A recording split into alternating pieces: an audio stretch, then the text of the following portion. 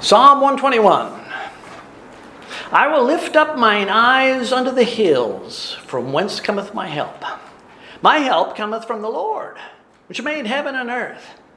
He will not suffer thy foot to be moved. He that keepeth thee will not slumber.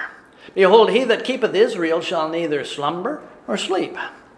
The Lord is thy keeper. The Lord is thy shade upon thy right hand. The sun shall not smite thee by day, nor the moon by night. The Lord shall preserve thee from all evil.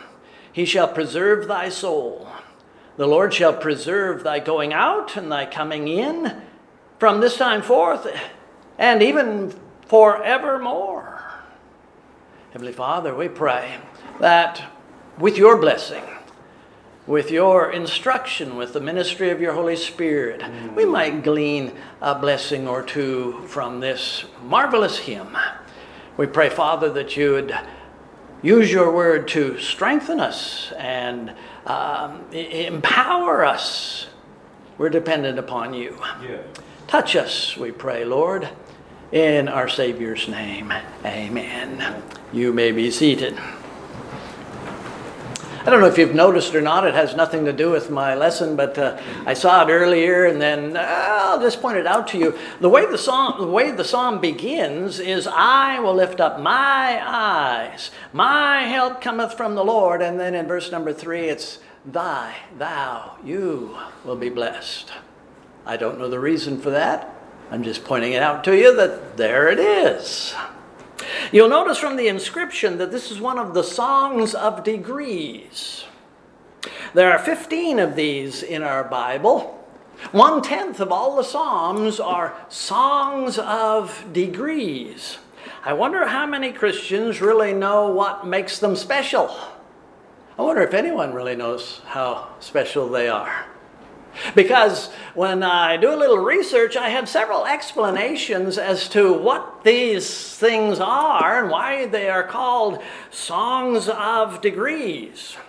I pulled up my Bible encyclopedia, ISBE, and looked them up, and it gives 4 possible explanations. Perhaps they all blend together rather than separated. Some people think these psalms were penned or were used by the Jews who were returning from their Babylonian captivity. And as they went those many miles from the east toward the west, they sang these hymns from time to time, perhaps. Other people say they are titled degrees because each of them rises just a step higher in their worship and their devotion.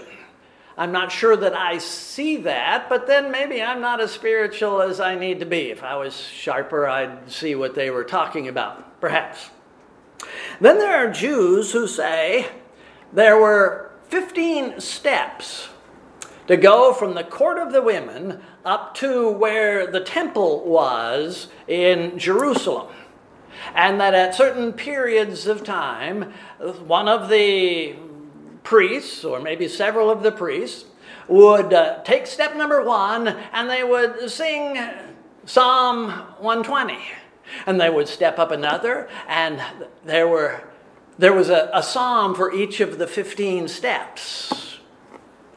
Maybe.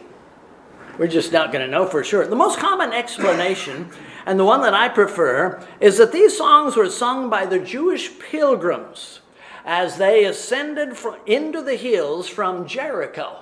They are on their way to worship the Lord according to his commandments. They're going to Jerusalem for the various feasts, and they sang these songs of degrees as they were moving up from the Jordan Valley.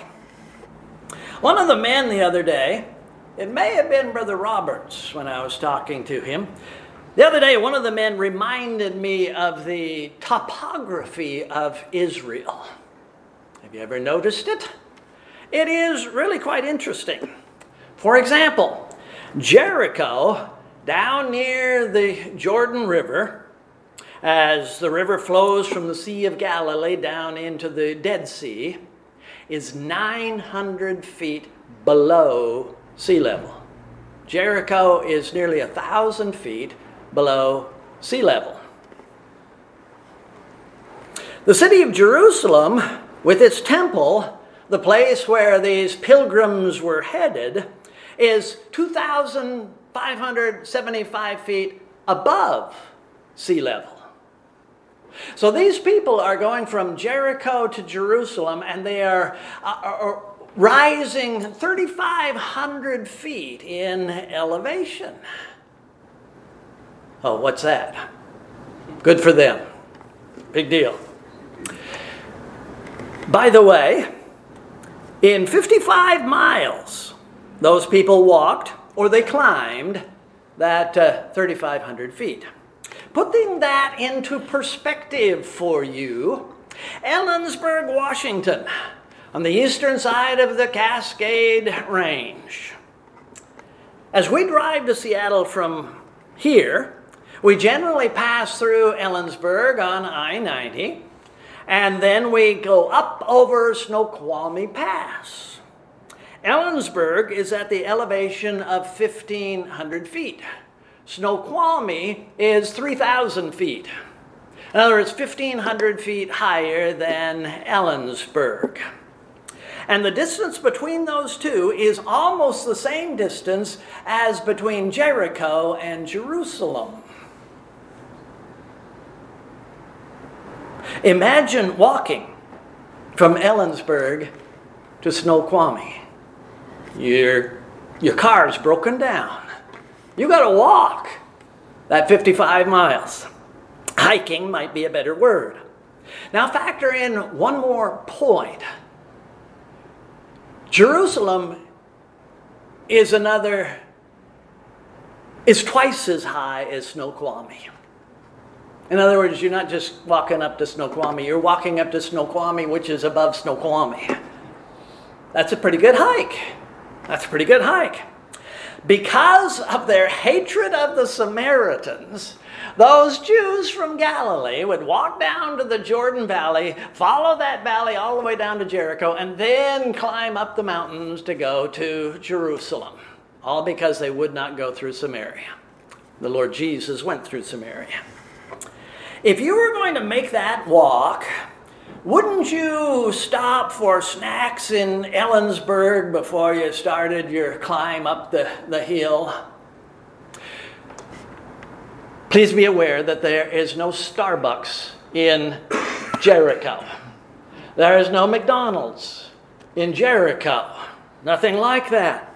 Those pilgrims were not being pushed or fueled on their journey with whips and bribes and liquid adrenaline.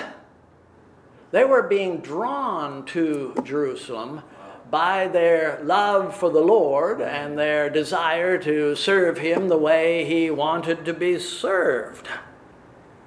They were being fueled not by the smell of fresh coffee, but by their thoughts of God. Whereas today, you might stop in Ellensburg for a cup of joe before walking up to the top of Snoqualmie. Those people, as they passed through Jericho, they went through a spiritual drive-in and picked up a little Jehovah on the go.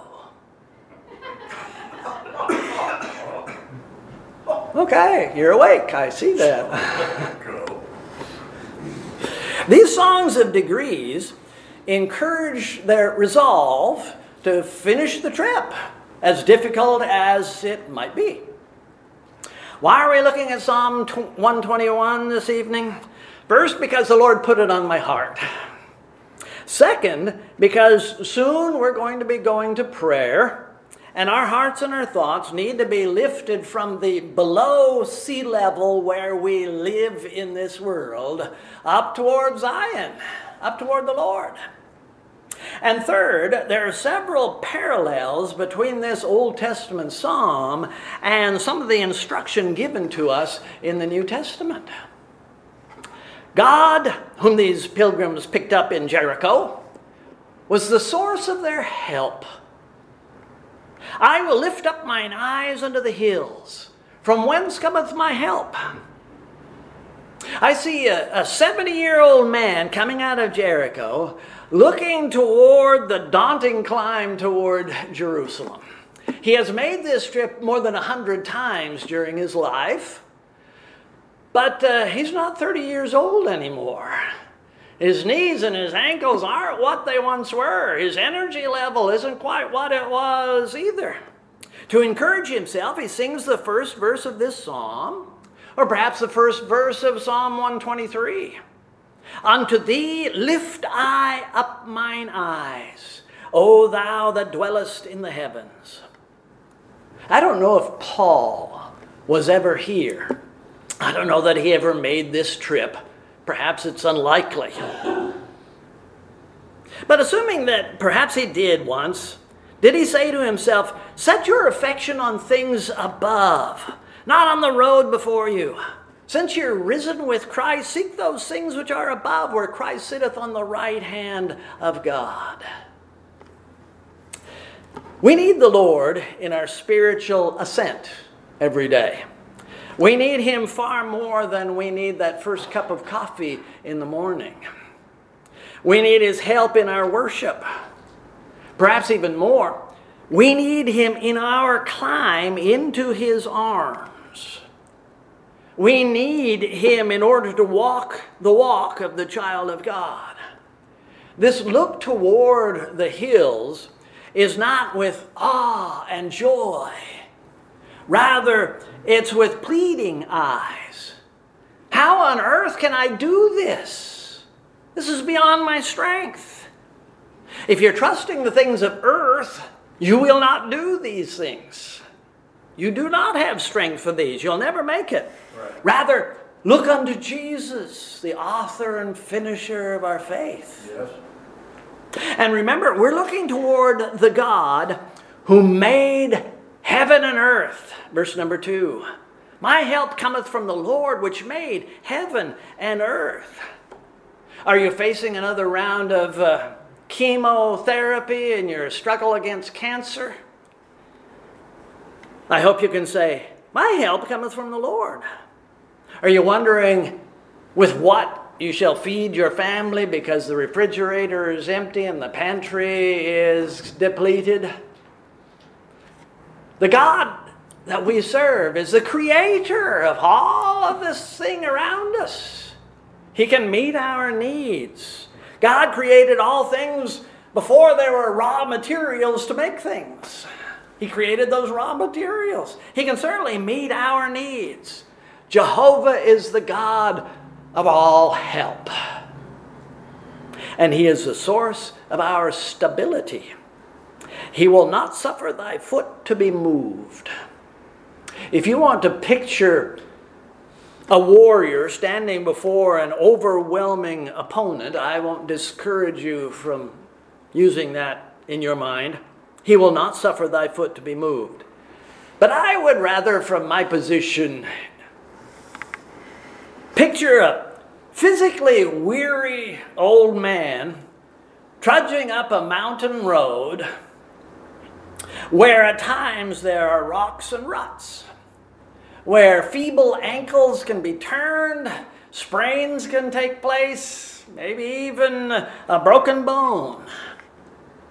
As Paul said in Philippians 4:13, it doesn't look like it, but I can do all things through Christ which strengtheneth me. God is able to make all grace abound towards you, that ye always having all sufficiency in all things may abound unto every good work. 2 Corinthians 9:8. He that keepeth thee will not slumber. Behold, he that keepeth Israel shall neither slumber nor sleep. In the way that God helps his people as the creator of all things, he stabilizes his people as the God who is always there, always available to be leaned upon. Jehovah is the God of creation. He's also the God over time.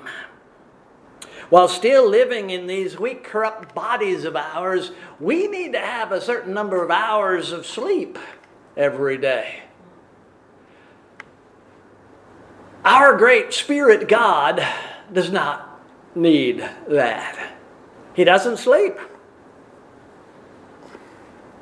He is always on duty, if that's not blasphemous to say. He's always there. He not only never sleeps, but he never gets sleepy, drowsy. Sometimes we sit in a church service, we're awake, but we're a little drowsy at the same time. God is not that way. He is the perfect source of protection and stability. Jehovah also is the source of our comfort. The Lord is thy keeper. The Lord is thy shade upon thy right hand. Remember, this is one of 15 of the songs of degrees. So there are lots of images in some of the other songs. But in this particular one, the weary pilgrims are climbing from the depths of the Jordan Valley into the highlands of central Israel, often during the heat of the day. It might surprise you to learn that the average temperature in that part of the world is not too dissimilar from the temperatures that we have here. This is not Sonoran desert countryside. There were times when it was dry, certainly there was, but it's not desert country as we ordinarily think of it. And if you want to Google that, you're certainly welcome to do so. Their daily temperatures were not much different from ours in the inland northwest, which means in August, it'll get to be 100. And when you're climbing a mountain or following this very steep upward path, and it's 90 degrees, you might wish for a little shade. I should have brought a bigger hat. Yes, there must have been occasions when the weary travelers yearned for a little shady protection from the sun and its heat. The Lord is thy keeper. The Lord is thy shade upon thy right hand. The word keeper is very common in the Bible, somewhere around 500 times. And it's used to describe someone who guards things. In some scriptures, our keeper protects us from human enemies. Sometimes it refers to spiritual enemies. Sometimes it refers to the internal enemies that we've already referred to.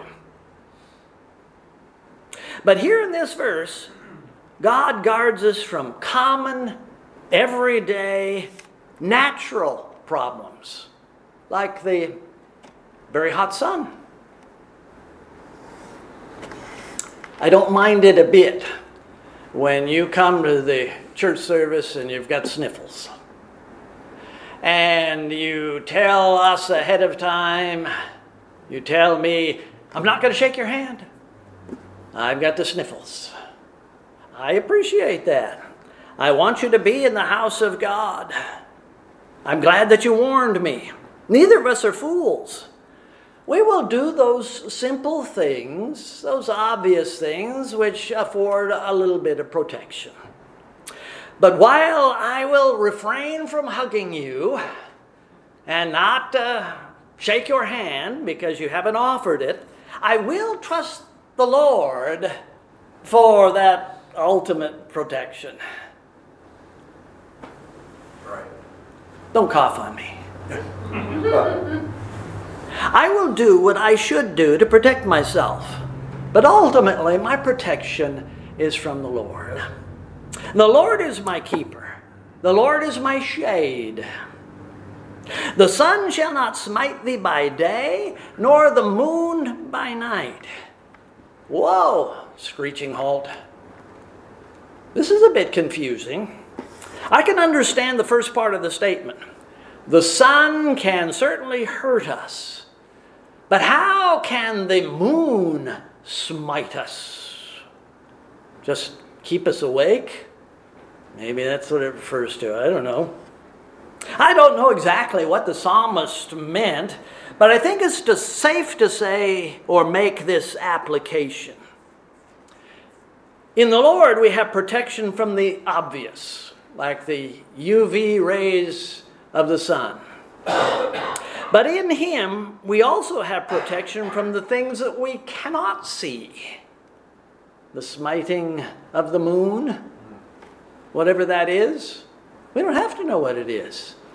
We're protected from it. So it really doesn't matter. I think we can also say, once again, that the Lord is there to protect us by day and by night, when the moon is the brightest thing in the neighborhood. What comfort there is in the realization of our Savior's ever-present, loving care. What shall we say in regard to the problems of life? If God be for us, who can be against us? He that spared not his own Son, but delivered him up for us all, how shall he not with him freely give us all things? Romans 8. Behold the fowls of the air. They sow not, neither do they reap, nor gather into barns. Consider the lilies of the field, how they grow. They toil not, neither do they spin.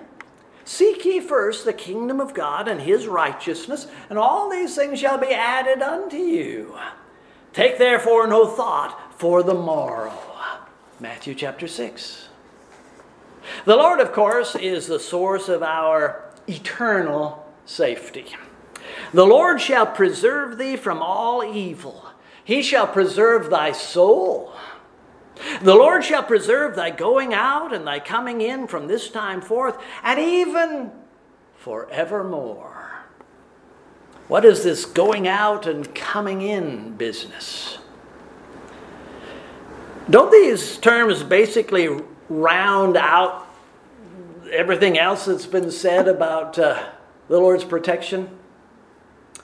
We have the Lord watching over us, whether we're going up the mountain toward Jerusalem or coming back down. Right.